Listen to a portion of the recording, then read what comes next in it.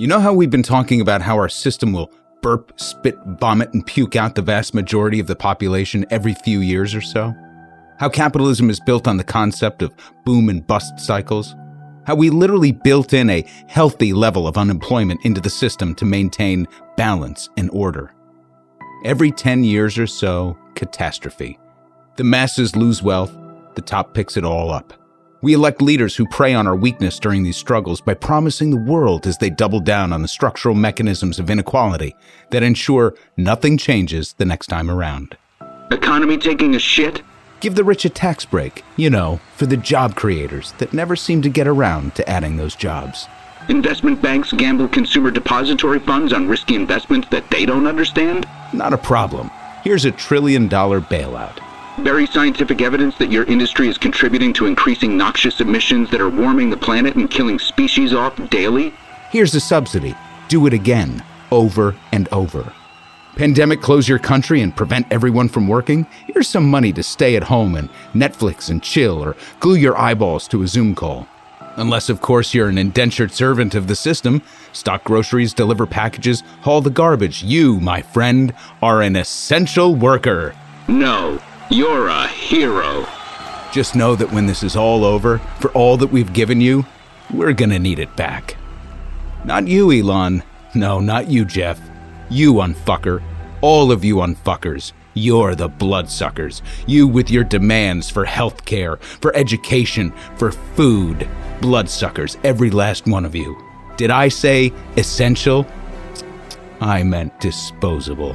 The Walton family needs more.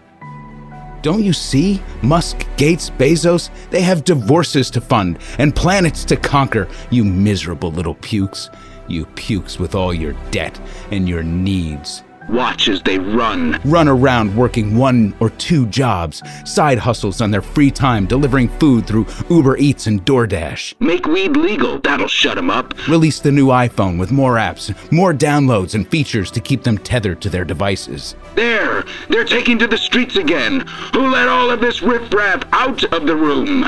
Quick, manufacture a crisis in a country we've never heard of before. Send them another stimulus check to tide them over and keep them online shopping. Or better yet, build the wall. It's not us. It's those greedy, raping Mexicans. Or maybe they're gang members from Guatemala or El Salvador. Hide your babies, turn on the news, and keep it on. Don't look away. Shh, just listen. Up next, we've got an expert who will tell you that taxes and immigrants are the death of democracy, and communist teachers are going to tell children that slavery was real. They're coming for your guns. They're coming for your Bibles. The only way to prevent communist, socialist, fascist, atheist, Marxist, queer, lesbian, transgender, illegal Negroes, and welfare queens from taking what's yours is to stay tuned to this channel, arm yourself, grab a tiki torch, join a militia, and send your donation into this party or the other. It doesn't really fucking matter. Text "fuck me" to *666 to enter the American Capitalist Lottery. Standard rates apply as we steal your identity and sell your information. We are the 99%. This is the story of a political pundit who looked at the world around him and just said, fuck it. Gives the middle finger to authority and says, kiss my ass. But instead of a revolution, he started a podcast. Just what the world needs. Started a podcast. Another basic white guy who started a podcast. But it's fun because he curses all through the podcast. Unfucking the Republic.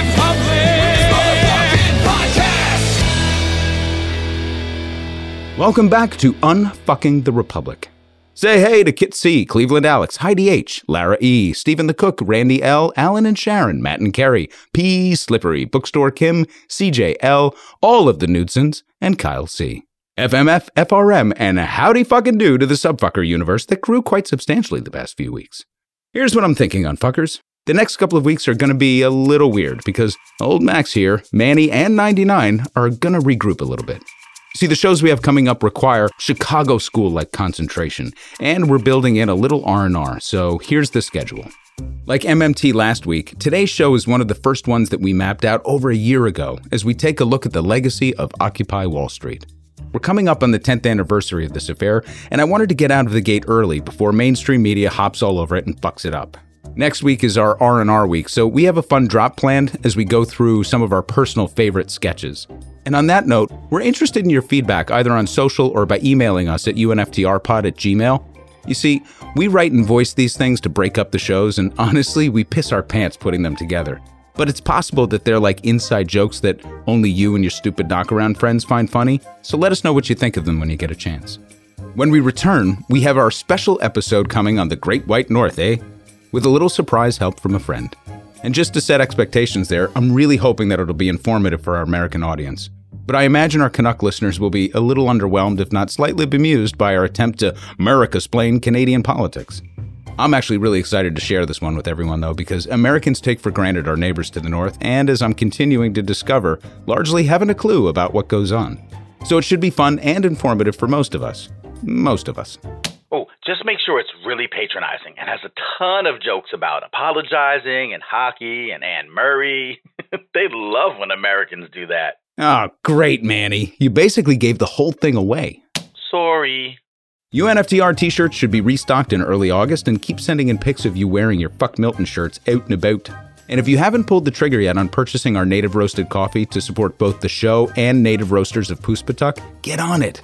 If you don't drink coffee, you can still support Unfucking the Republic by buying us coffee on the link that says, Buy Us Coffee.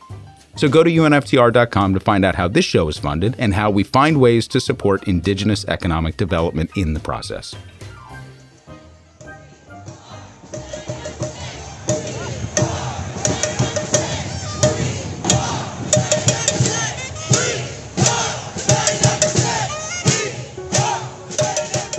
In a couple of months, there will be all sorts of podcasts and special reports and news clippings covering that time that a bunch of unwashed kids gathered in Zuccotti Park in Lower Manhattan to air their grievances. The left will gloss over it and pay some lip service, and the right will talk about how disgusting it was. Some will be sentimental, but mostly the anniversary will come and it will go without the proper credit being given for what really went on. Now, I've alluded to my former life in media and journalism on the show before, and today's episode is a little more personal because it takes me back a decade into the thick of this time of my life and a very, very strange time in America. Which is funny because I remember thinking that at that time, it just couldn't get any stranger. Donald Trump facing new criticism for something he did on the campaign trail last night in South Carolina while defending his debunked claim that he saw thousands of Muslims celebrate the collapse of the Twin Towers here in New York. He appeared to mock a reporter with a disability. Take a look. Nice reporter. Now the poor guy, you got to see this guy. Oh, I don't know what I said. I don't remember. He's going like, I don't remember. Oh, maybe that's what I said. This is 14 years ago. They didn't do a retraction. That reporter he is talking about is Serge Kovaleski, who now works for the New York Times. As you can see right there, he suffers from a chronic condition that impairs movement of his arms. A Times spokesman says they find it outrageous that Trump would ridicule the man's appearance. Oh well. Anyway, I want to share something from the 10-year anniversary of 9/11 on the eve of the Occupy movement. As a Manhattan resident during 9/11, it was and will always be a fresh wound, ready to open at a moment's notice. But 10 years on, my thoughts about our nation had changed pretty radically. Here's an excerpt. And since Wall Street was attacked, it too became sacrosanct. Only it wasn't Wall Street that died that day. It was people. People who deserve more than the resurgence of unrestrained capitalism and who are worthy of being remembered for all that liberty truly stands for. Like helping our fellow citizens in their time of need, not vilifying the poor while lining the pockets of the rich, or establishing just and equitable laws that protect every American, not just those who can afford to be protected. If these words are abrasive, then perhaps you're still asleep, immune to the truth that there are those who have capitalized upon America's grief by plunging our youth into two unforgivable wars and plundering our coffers with misguided economic policies that fattened the wallets of a pitiful few at the expense of the trusting many. Their triumphant legacy: our food is unrecognizable, the air is poisonous, and our jobs are overseas. America's fat, polluted, and broke. After a solemn decade of reflection upon the chicanery of those who promised to defend our freedom, it's time to speak out on behalf of those who are asleep, but desirous of truth, and those who are awake, but unsure of how to speak it. Well, at least I'm consistent, unfuckers. See, a few weeks after writing this, Manhattan was rumbling again. But this time, it wasn't from above, it was from below. On the ground. Unfuckers have probably heard me reference my buddy Bobby from Brooklyn before. Well, I distinctly remember when he called me about something brewing downtown. I'm telling you, he starts every story with this phrase, I'm telling you, you gotta get down there. This says you written all over it, so fucking get on it. And so, I fucking got on it. In the days and weeks following the encampment in Zuccotti Park, the word Occupy was suddenly on the lips of pent-up radicals and dissidents around the country. A movement had taken hold of Lower Manhattan and was infecting young people around the nation. Before long, San Francisco had it. So did Boston. It spread to Phoenix, Chicago, and even made its way across the border to Toronto. In the beginning, the media would only acknowledge it when it shut down a bridge or there was clear evidence of police brutality. But for the most part, the talking heads and pundits were dismissive of the unfolding drama. Glenn Beck famously said that Occupy would lead to gas chambers and guillotines and millions dead. But Occupy Wall Street became a stubborn, plucky, organized movement with staying power. Weather and cops be damned. It was, for a while, an undertaking so captivating, it garnered grassroots support throughout the country despite obvious and ignominious attempts to stamp it out. As it turns out, America's youth was keenly in touch with its rebellious nature and wholly capable of harnessing it through social media and on the ground. What's more, they knew exactly how to protest derivatives and tax loopholes. Kind of challenging. Occupy Wall Street was not an exercise, nor was it a group of out-of-work malcontents and spoiled brats as some of the pundits and commentators tried to make us all believe. But most of the coverage was disgraceful. Fox, CNN, MSNBC, and other hack ratings-hungry news operations did their level best to seek out the most outrageous or ill-informed members of the movement in an effort to discredit the entire affair. Or, as we would later learn, agent provocateurs. This served to only embolden the members of the occupation. The Occupy Media Center itself was so unbelievably organized and nimble in the face of multiple attempts to stifle the movement's outreach or ability to coordinate activities in the park that the Bloomberg administration had a lot of difficulty gaining the upper hand. Most of the news reports and the people that I spoke with about Occupy Wall Street at the time had the same question. What do they want? It's little wonder why the reporting was so poor, because the question itself failed to grasp the meaning of the gathering. Asking what do they want was entirely besides the point. It's not that it's a bad question, it was just impossible to answer. The purpose of Occupy Wall Street was to begin a dialogue among disconnected citizens and encourage a process of self-discovery. Although they posted a declaration of principles, it only served to provide the framework for larger discussions. They weren't asking for anything. They were lighting a fire in the heart of capitalism on Wall Street and demanding that the world take notice. And it did. Behind this grassroots and seemingly organic process, there was an organizational brilliance in their restraint. By not asking for anything in particular, they were inclusive of every person and every idea. In modern-day parlance, this movement was open source. Anyone was free to add to it, alter it, and improve it.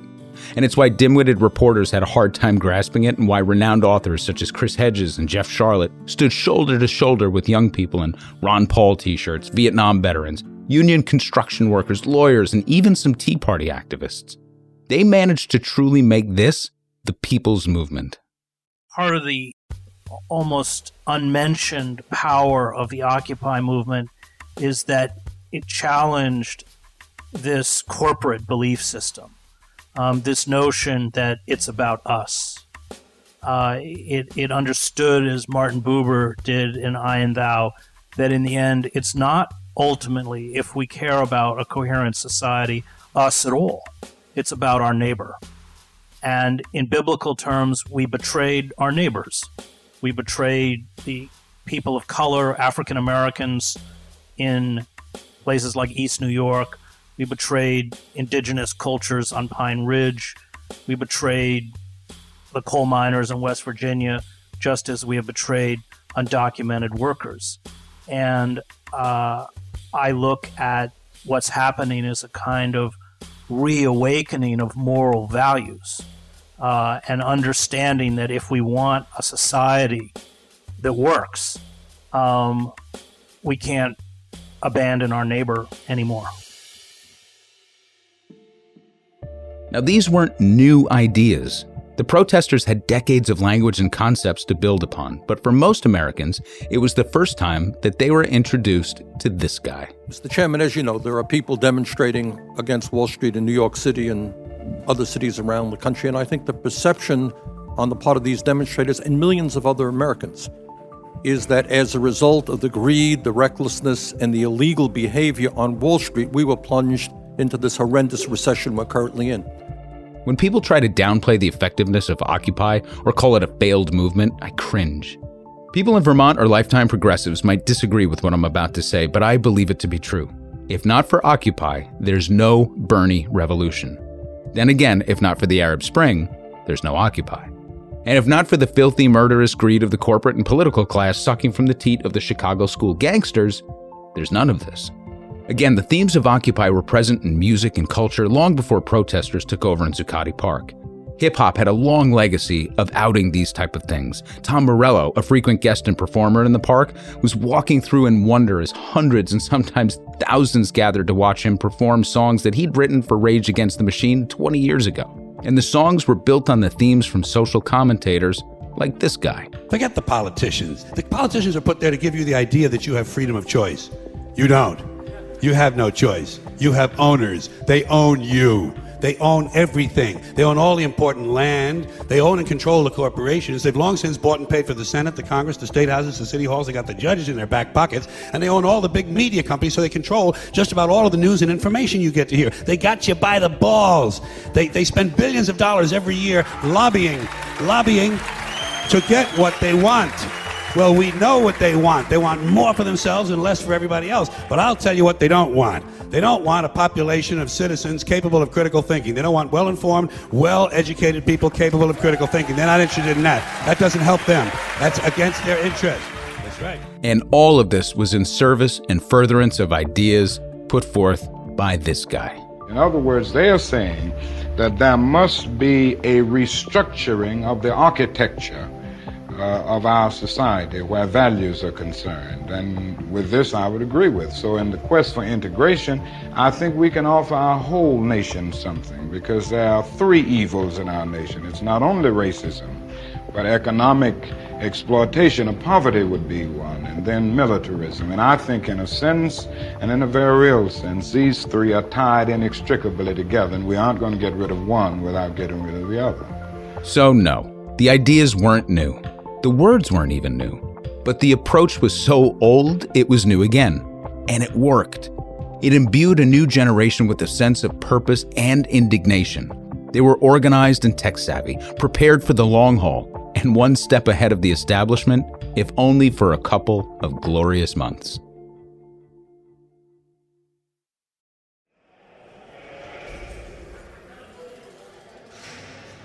Welcome, Vice President Harris. It's an honor to meet you. Is she prepared to speak with me? Yes, ma'am, but I have to ask. Are you sure you want to go through with this? I am. Very well. Open the inner gate. I'm afraid I can't go further with you, ma'am, but we'll be watching from the cameras. I understand. He's all the way to the end of the hall. Oh, and try not to make eye contact with the others. Okay, you got this, Mamala. Take your top off. Oh, disgusting. Hey, girl, I love your shoes. Lindsay, what are you doing here? Oh, I can go at any time. I just like the uniforms and the food. It's pretty good. Miss Harris, please keep moving. These men are extremely dangerous. Black and white and brown and Asian and short. Don't touch me. Oh, God. Hello? Have a seat, Camalise. Dr. Cheney, I was hoping to ask you a few questions. Do tell. Well, sir, it's just that I have this... I'm in a position that... You have an idiot for a boss, and you're wondering how to get him out of the way so you can take over the country. Yes, sir. And you thought I would know just what to do. Tell her to take her top off. Enough with you, Gates. I'll have you for dinner later. Okay. You think that just because I was able to bamboozle my idiot boss, hand out contracts for all of my friends in the war machine, start 2 large-scale wars, survive 9 heart attacks, and shoot someone in the face without once standing trial, that I would help the likes of you? Sure, it's a matter of national security. You know what you look like to me, Agent Camalise? You look like a rube. A well-scrubbed, hustling rube with a little taste. Good nutrition has given you some length of bone, but you're not more than 1 generation from the prosecutor's office, are you, Agent Camalise? And that record you tried so desperately to shed. Pure establishment bullshit. What's your father, dear? A Jamaican intellectual? Does he stink of expectations? And oh, how quickly the DNC found you, all those tedious, sticky fumblings in the back rooms of fundraisers, while you could only dream of getting out, getting anywhere, getting all the way to the Oval Office. You see a lot, Dr. Cheney. But do you have the courage to tell me how to get this doddering old fool out of the way? Quid pro quo, Camelise. Can you get me some of the babies that Hillary and Oprah are feasting on? And like a 15-year-old with daddy issues who makes bad decisions? Shut up, Matt.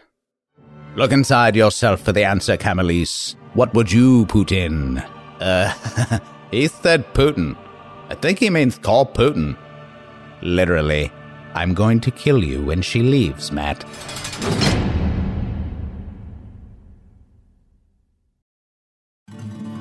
As for life in Zuccotti Park, the scene was really surreal.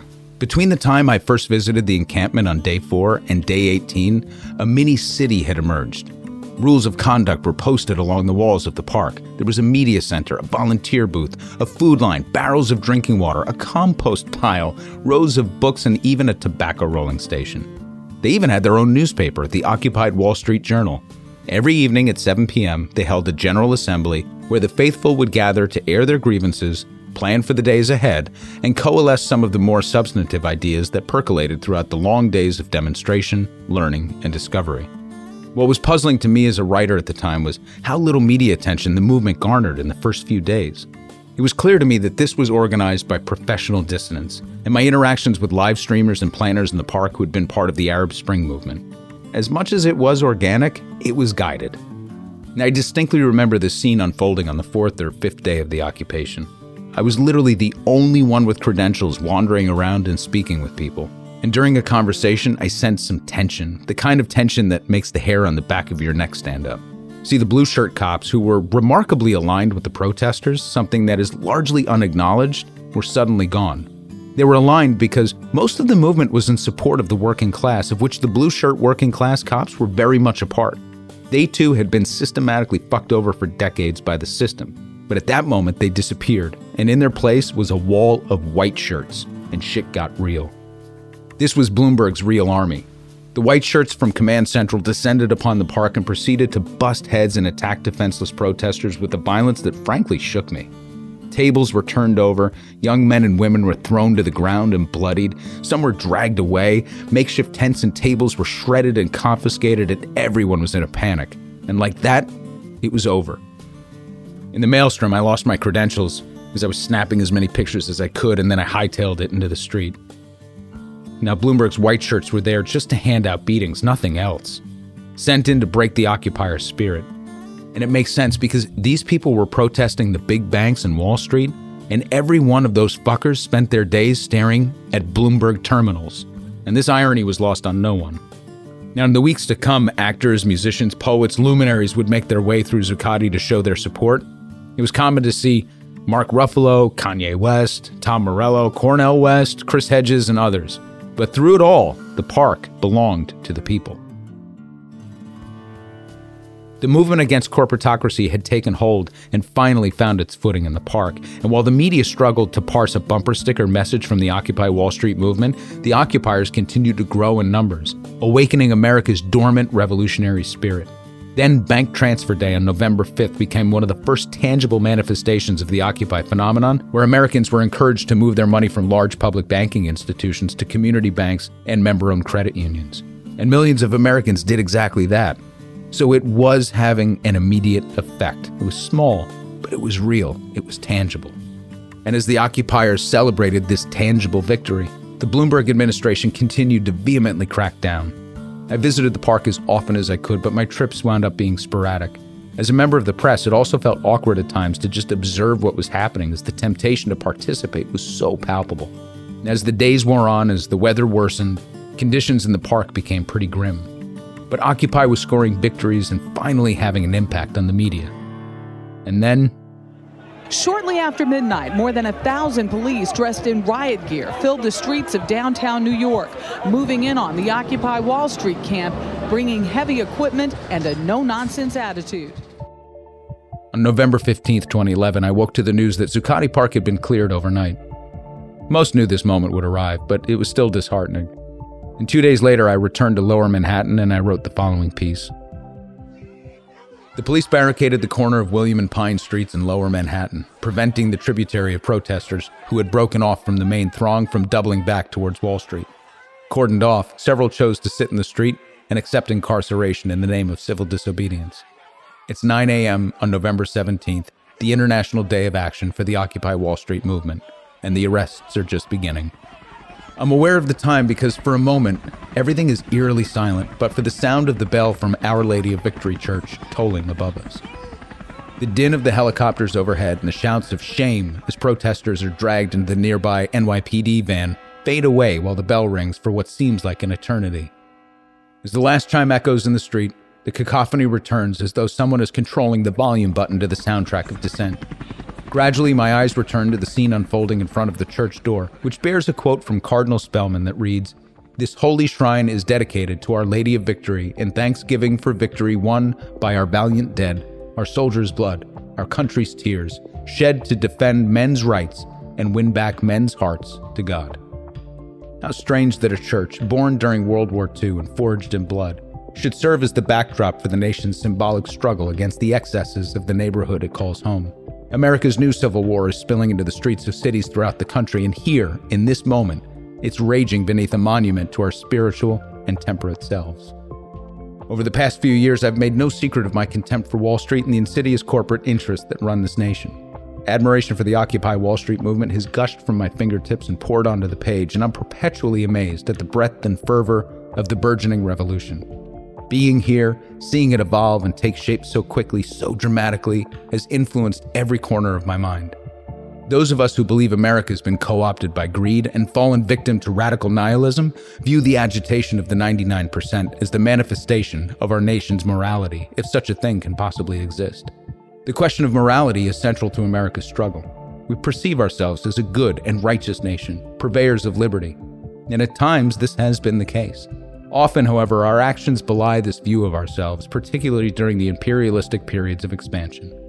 To wit, we spent the better part of the 19th century expanding our empire to its natural boundaries, squashing and annihilating the indigenous people of the continent every step of the way. Then we deified the likes of Andrew Jackson by imprinting his likeness on our currency, thus bestowing him with the greatest honor of a capitalist society. These are not the actions of a moral nation, but victories such as these in the name of manifest destiny have always served to rationalize our pursuit of omnipotence. The first half of the 20th century held more promise. The country as we know it today was nearly assembled, and America was finally recognized as a dominant player on the world stage. Our financial and military ascension gave weight to the Monroe Doctrine and the Roosevelt Corollary, which established complete hegemony in our hemisphere. Yet despite Teddy Roosevelt's bellicose nature and hawkish views, his and most subsequent administrations tended towards isolationism. Between the Great Wars, which were seen as moral imperatives, there was work to be done at home. And during this time, America hammered out a legal, industrial, and economic infrastructure that fully recognized our potential as a nation. Internally, this approach also allowed us to focus on social issues such as equal pay and civil rights in the latter half of the century. Unfortunately, while the nation toiled away at crafting a system that recognized the rights of all citizens, we began behaving badly in the rest of the world. At precisely the halfway mark of the 20th century, we became embroiled in the fighting in Korea. This conflict and the conjuring of boogeymen in far-off lands presaged an era of unprecedented immorality, when we would conduct costly battles against phantom enemies. More precisely, it marked the beginning of the military-industrial complex. In A People's History of the United States, Howard Zinn describes the dawn of this era as, quote, an old lesson learned by governments, that war solves problems of control. Charles E. Wilson, the president of General Electric Corporation, was so happy about the wartime situation that he suggested a continuing alliance between business and the military for a permanent war economy. 2 million Koreans and 36,000 Americans perished in the formation of our newfound ideology, which continued into Vietnam and then again into Iraq and Afghanistan and several other places across the globe. America has exported fear and death in the name of democracy, but in the actual pursuit of oil and natural resources. But our politicians didn't go it alone. No one person owns these deeds. Over the past few decades, the interests of Christian fundamentalists, Wall Street tycoons, the ruling class, and individuals of enormous wealth have gradually coalesced in the quest for a new world order. They are the 1%. They're the reason that I'm standing almost nose to nose with the cop in riot gear, his club drawn and his eyes fixed on me as I chronicle the events by the church. There are those who decry Occupy Wall Street as unpatriotic, misguided, or worse. These are understandable reactions to an uncomfortable reality. The reality is that Occupy is more than a movement to restore sanity to the financial markets and equality to our economy. Occupy is a cry for help from America's id. It's the realization that we've strayed not only from the optimistic perception of ourselves, but also from what we strive to be as a country. Ultimately, this is a test of our commitment, not to democracy, but to humanity. It's more than free speech or the right to peaceably assemble. This is about the right to petition the government for a redress of grievances. As a free democratic society, this is the penultimate failsafe, the last opportunity before total revolutionary collapse. So as the occupiers continue to refine their message, our political leaders would be wise to listen carefully. This is not a dress rehearsal. This is a very real battle. Perhaps the first battle truly worthy of the inscription at Our Lady of Victory. I have this feeling, man, because you know there's a handful of people actually run everything. That's true. It's provable. It's not I'm not a conspiracy nut. It's provable. Handful, very small elite run and own these corporations, which include the mainstream media. I have this feeling who's ever elected president, like Clinton was, no matter what your promises you promise on the campaign trail, blah, blah, blah, when you win, you go into this smoky room with the 12 industrialists, capitalist scumfucks who got you in there, and you're in this smoky room, and this little film screen comes down, and a big guy in a cigar, roll the film. And it's a shot of a Kennedy assassination from an angle you've never seen before. It looks suspiciously off the grassy knoll. And then the screen goes up and the lights come up and they go to the new president. Any questions?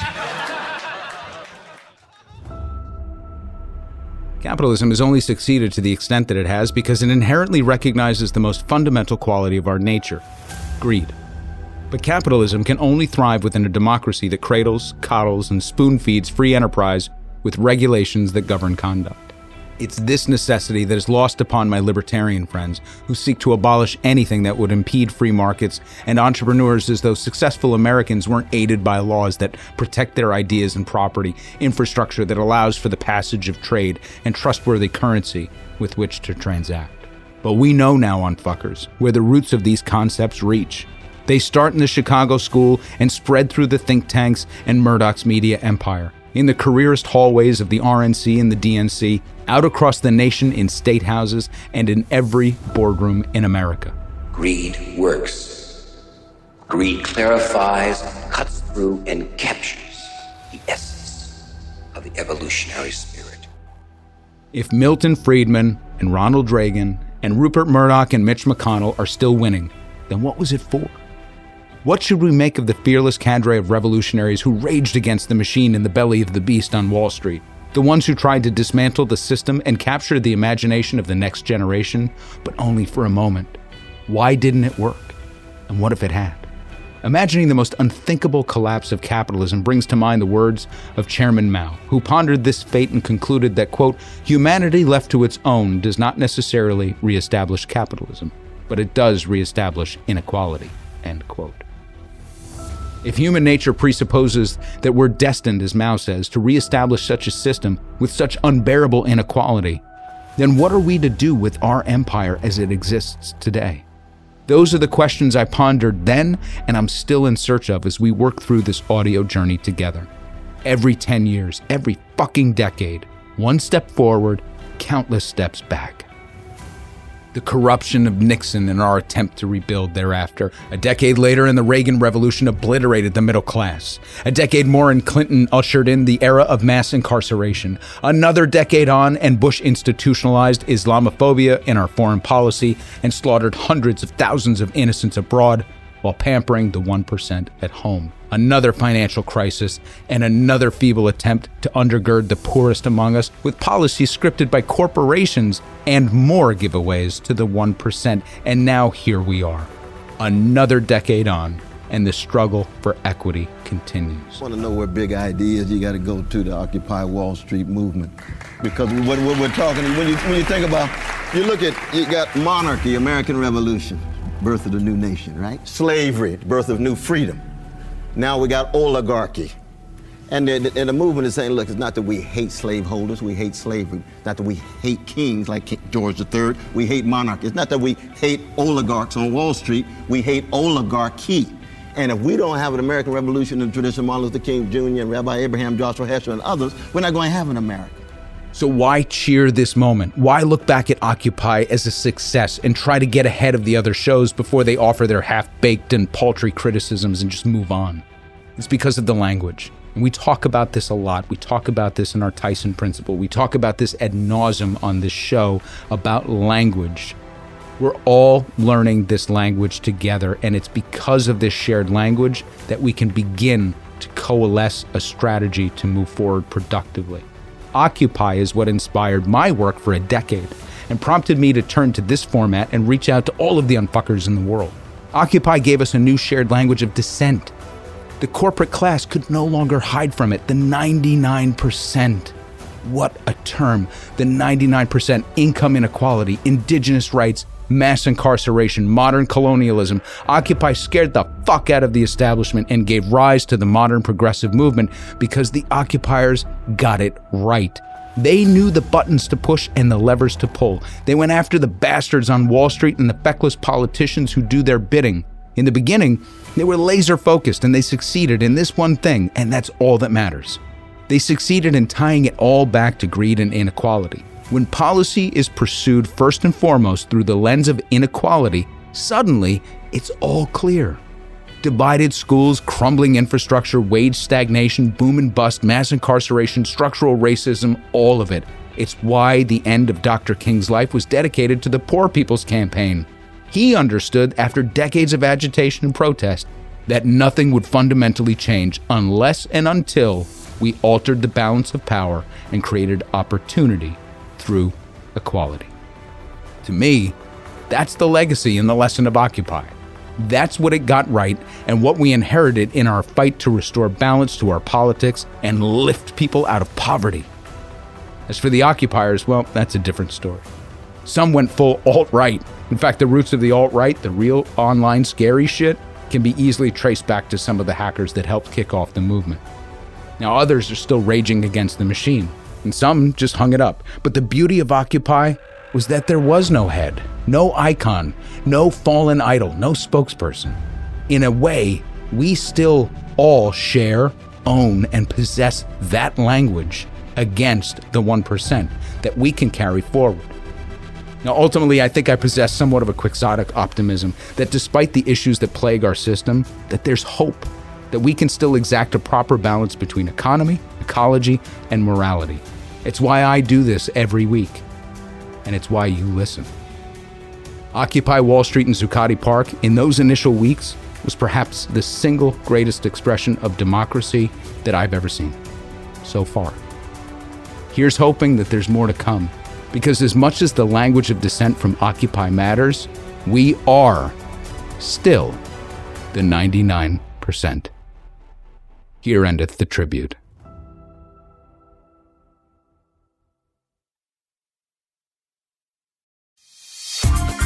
The show notes, calling out listeners one by one.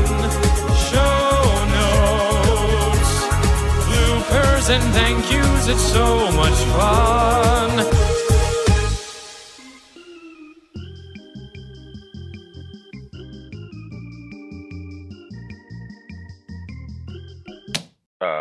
Max, you okay? Yeah, I just... Okay. Okay, we're rolling.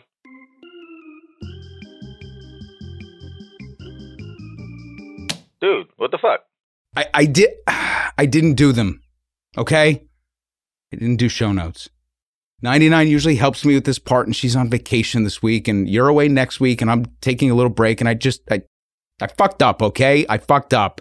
Wow, did you just blame 99 and she's not even here? You know how badly she's going to kick your ass. I know. And she left me specific instructions on how to do it, and I just folded. It's on me 100%. So next week, when we do our Best of Skits show, I'm going to power pack the show notes and the shout-outs to make it up to everyone, I promise. Honestly, I don't think anyone gives a shit. As long as you don't blame 99. That's all I care about. As always, Unfucking the Republic is produced by Many Faces Media. Might as well blame Obama while you're at it. All original music is by Tom McGovern. Visit tommcgovern.com. UNFTR is supported by listener donations or by purchasing our incredibly delicious native roasted coffee. Visit unftr.com to find out more. And lastly, the essays our show are based upon can be found for free at unftr.substack.com.